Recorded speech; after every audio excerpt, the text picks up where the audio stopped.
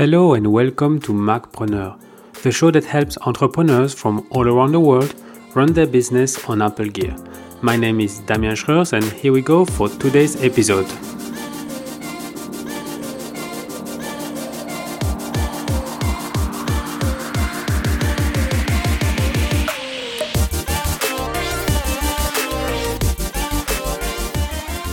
So, in today's show, I wanted to give you my first impressions of macOS Catalina. I'll cover the main changes that Apple is bringing to the Mac with the next release of macOS, and I've split the episode in two parts. First, I will talk about what's new or improved, and second, I will also talk about what has gone from the operating system or what has been deprecated. But before diving in, I just wanted to thank you for listening to the show. I truly appreciate you fitting the Macpreneur podcast in your busy life. If it's your first time, welcome to the Macpreneur tribe. You're joining listeners located all around the world. And if you're listening for a while now, I'm super grateful that you're sticking with me. Either way, my goal is to help you operate your Apple devices faster and be more productive even between episodes. This is why I've prepared 30 tips for your iPhone and Mac. To sign up for this free email course, just visit macpreneur.com/tips. So now let's dive into today's topic. I've been testing the beta version of macOS Catalina on my 27-inch Retina 5K iMac from late 2014. And what I did is I created a dedicated partition alongside the main one, which is running Mojave. I could not install the beta of Catalina on my MacBook Air because it's a 2011 model, and Catalina is only compatible with MacBooks from 2012 and onward. I've been on the public beta track since mid-July, and I did a small break during the holidays. So the first 2 weeks of August, I did not use or run Catalina.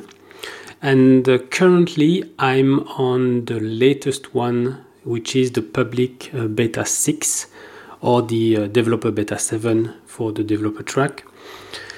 And I would say that it's relatively stable. I've had a few crashes here and there, and I still one bug that is not fixed.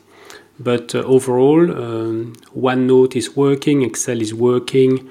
Even the beta version of Microsoft Edge, which is a new browser that Microsoft is releasing based on Chromium, so the same engine behind Google Chrome. I've tested Slack, Todoist, Toggle Desktop. So the main applications work very well. The bug that is still not yet fixed is related to the Home app.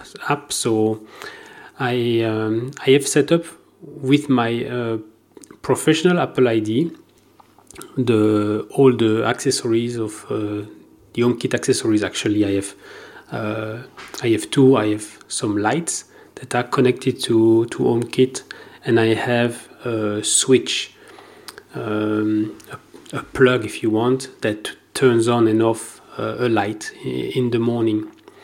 And so with HomeKit, it's possible to share your accessories between Apple IDs. So from my professional Apple ID, I shared my HomeKit configuration with my personal Apple ID, and it's the personal Apple ID that I'm using for beta testing macOS and iOS.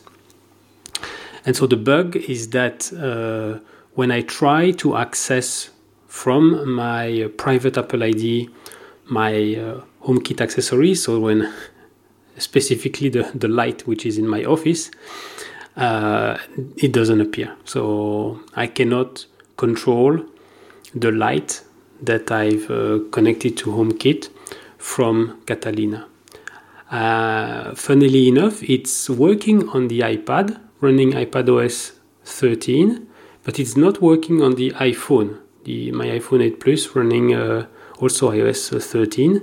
So I don't know what's going on. I think there must be a linked to the fact that the home was shared between two Apple IDs.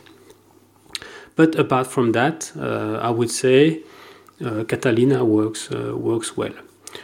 So, as I said at the top of the show, I've split the show in two parts: what is new or improved, or what is gone and or deprecated. So let's start with what's new or improved. So first of all, screen time is now available on the Mac, and that means that we can now synchronize the settings, the screen time settings between iOS and macOS, but also we can have an aggregate view of application usage, how many times we open and close our devices and so on. And there were bugs a little bit earlier on, but it seems that now it's working. Something new. So with Mojave, dark mode was introduced on the Mac platform, and now with Catalina, it's possible to automatically switch between light mode and dark mode. Before, we had to do it manually, or we needed to install a third-party solution. Another thing that is new is when you hover the mouse over the green bubble for when you have an app window open in the top left corner. If you hover the mouse over that green bubble, after 1 or 2 seconds, you will see 3 options: either full screen, or taking the left half of the screen, or the right half of the screen. So it's a bit easier now, rather than having to press the Alt key, long click and wait, and so now it's a bit better.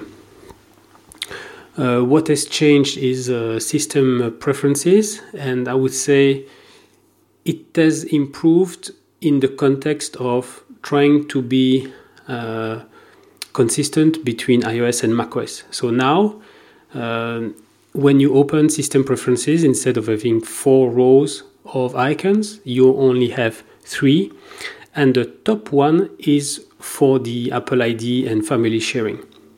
So it's very similar to iOS. When you open the settings app on iOS, the first thing that you see is your Apple ID. And from there, this is behind then that Apple ID icon that you will see all the settings for iCloud and so on. What Apple hasn't changed is the fact that we cannot resize the system preferences window, so you're limited to what Apple is giving us. But apart from that, it's nice. The 2 sections below that one, then the icon have been shuffled, and the icons have been changed as well. So they have changed slightly the design of the different icons in system preferences. And among the new features for which we can only access through system preferences, there is a Sidecar, which I have not been able to test. So Sidecar is the ability to use an iPad running at least iPadOS 13 as a secondary monitor, either wirelessly or via a USB cable. The thing is that this feature, Sidecar feature, is not compatible with all Mac models. For instance, it's incompatible. It's only compatible with iMac, MacBook, MacBook Air, and MacBook Pro from 2015. For the Mac Mini, it's from 2014 versions, and for the Mac Pro, it's from the 2013 models. So my iMac being a late 2014, it's not compatible. I found on the internet tweaks that it was possible to actually remove your model or change some settings. But it was true at the beginning of the beta track, and when I actually tried to do it, it was too late. Apple had closed the door on that tweak, I would say, and so I was not able to test it. If you have an incompatible model like me, you still can do something similar with third-party solutions. So I will name two of them. So there is a Duet, D-U-E-T, which has a paid app on the iOS App Store. So you pay $10 for an app that runs on the iPhone and the iPad, running iOS 9 at least, so minimum iOS 9. And then there is a free desktop application that you can install on a Mac, so running at least Mavericks 10.9, or even Windows 7. The thing is, for Duet to work, you need to plug it through a USB cable to your Mac. So it's not something like you have your Mac turned on somewhere in your office and you go to the living room and suddenly you can see your Mac screen. No, it's really meant to have your iPad either in front of you or on the side and be able to drag a window. So you would drag a window and put it on the iPad screen, with the advantage that the iPad being touch compatible, you can actually interact on your iPad with your finger or with the Apple Pencil and use it as a secondary display. Another alternative is called Luna Display, which requires a dongle, which costs $50. So it's a USB dongle that you plug to your Mac, and then you can install a free application for the iPad running iOS 9.1 at least, and for the Mac, the client needs to run at least macOS El Capitan 10.11. There is no Windows version, it's only Apple, between Apple products, but this one works over Wi-Fi, and if you'd like to, you can also use the cable, but it's thanks to the dongle, you can use wirelessly your iPad. So that way it's actually maybe better, because you can have your iPad with you anywhere in the house and then draw or annotate or work on documents that you would have pulled from your main screen on your Mac to the iPad screen that is running as like a secondary monitor. There are other third-party solutions which I will not talk about, but so the message is, even if you cannot use Sidecar, actually there are other solutions for that. Apple has brought also some improvements in terms of security and privacy with macOS Catalina. So for instance, the system files are now stored on a read-only partition. So when the operating system boots, macOS consider that it looks like there are actually two partitions, one that is read-only and the other one that is where the user has read and write access. Now, it can be bypassed by deactivating something called System Integrity Protection, SIP, by booting from the recovery partition, doing some terminal commands. But I don't recommend that, because it really reduces the security of your computer. In addition to that, applications now need to request much more permissions, like for notifications, for recording the screen, for having access to the microphone, having access to the downloads folder. Simple example, I'm recording this podcast with QuickTime, and the first time that I launched QuickTime, I needed to give it the permission to use the microphone. So even QuickTime, which is an Apple developed app, asked me the permission to use the microphone. So which is good, because we want privacy, but at the same time, the first few days or weeks that you will use macOS Catalina, you will have a lot of prompts like that asking you permission to do a lot of things.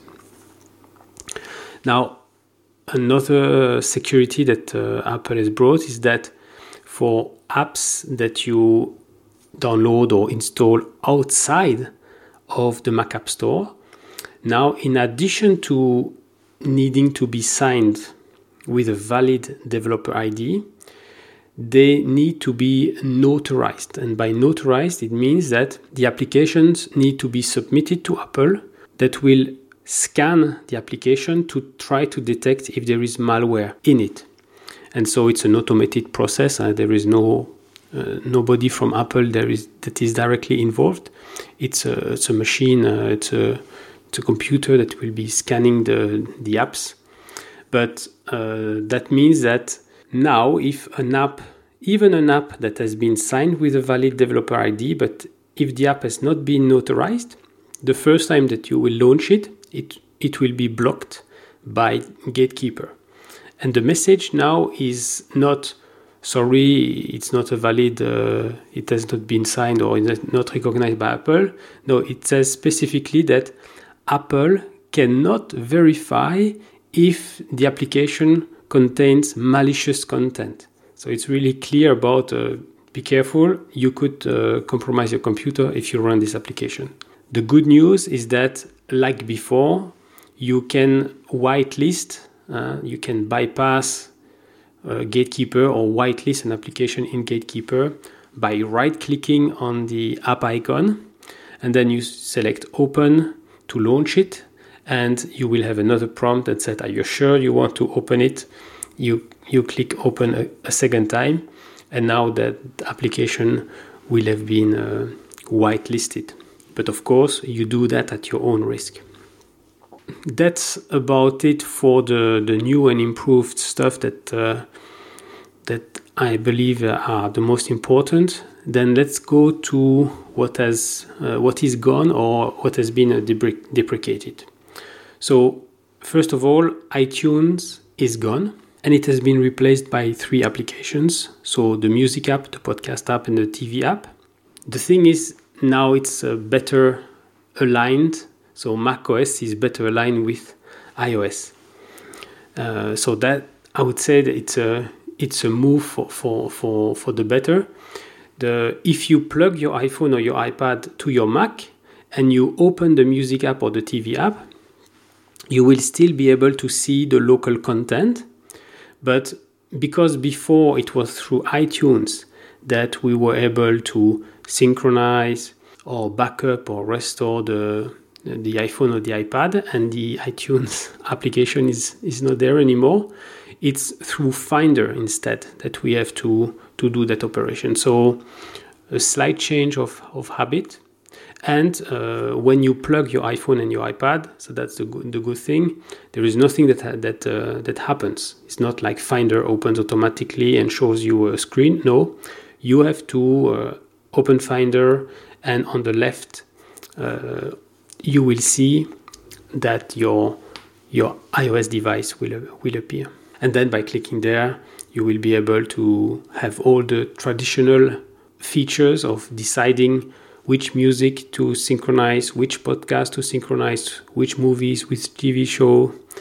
And you will also be able to manage from there the local backup if you need to archive a local backup. So it's exactly the same features as with iTunes, except that it's through the Finder. Something else that will not work with the macOS Catalina are applications that are coded in 32-bit.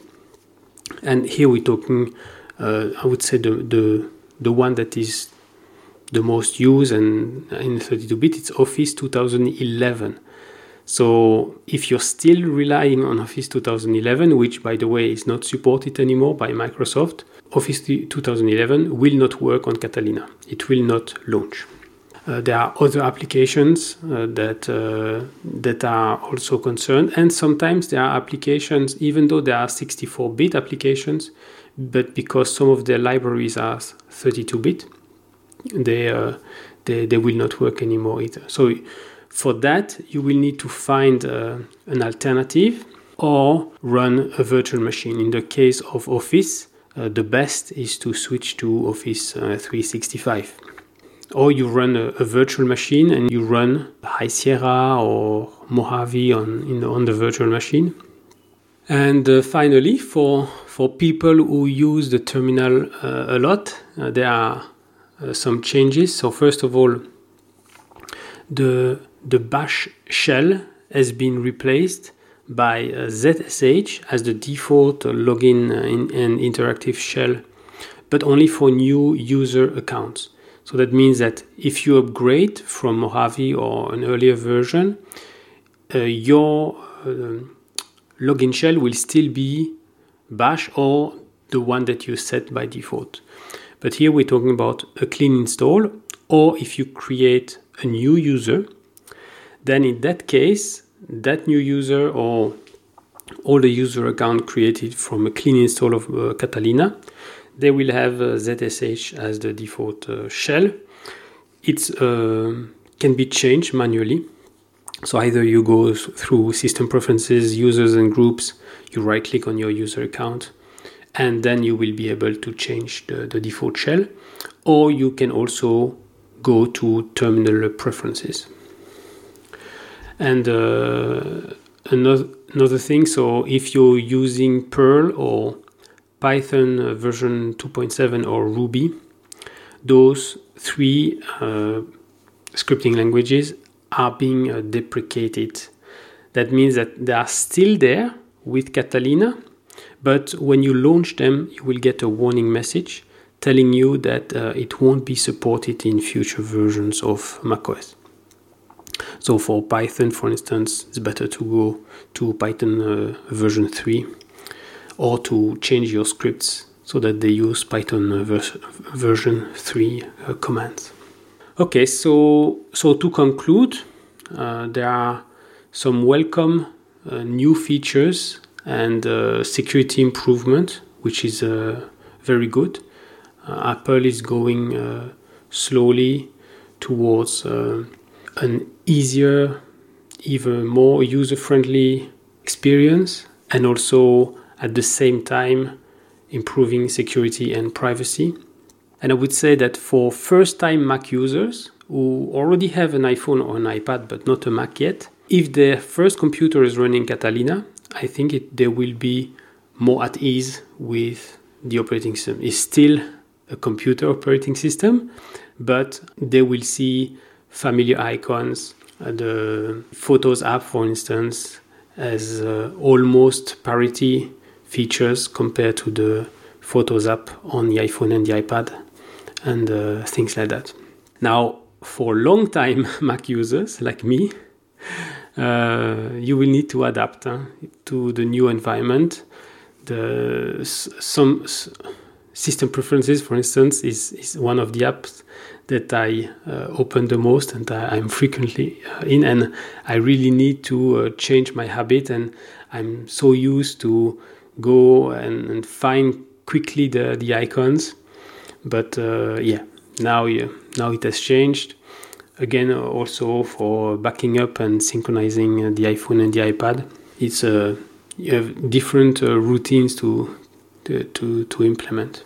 If you're running older applications, especially those still on 32-bit, then you will need to find alternatives, or you will need to run an older version of macOS in a virtual machine. For instance, with a VirtualBox, which is free, on which you can install an older version of macOS.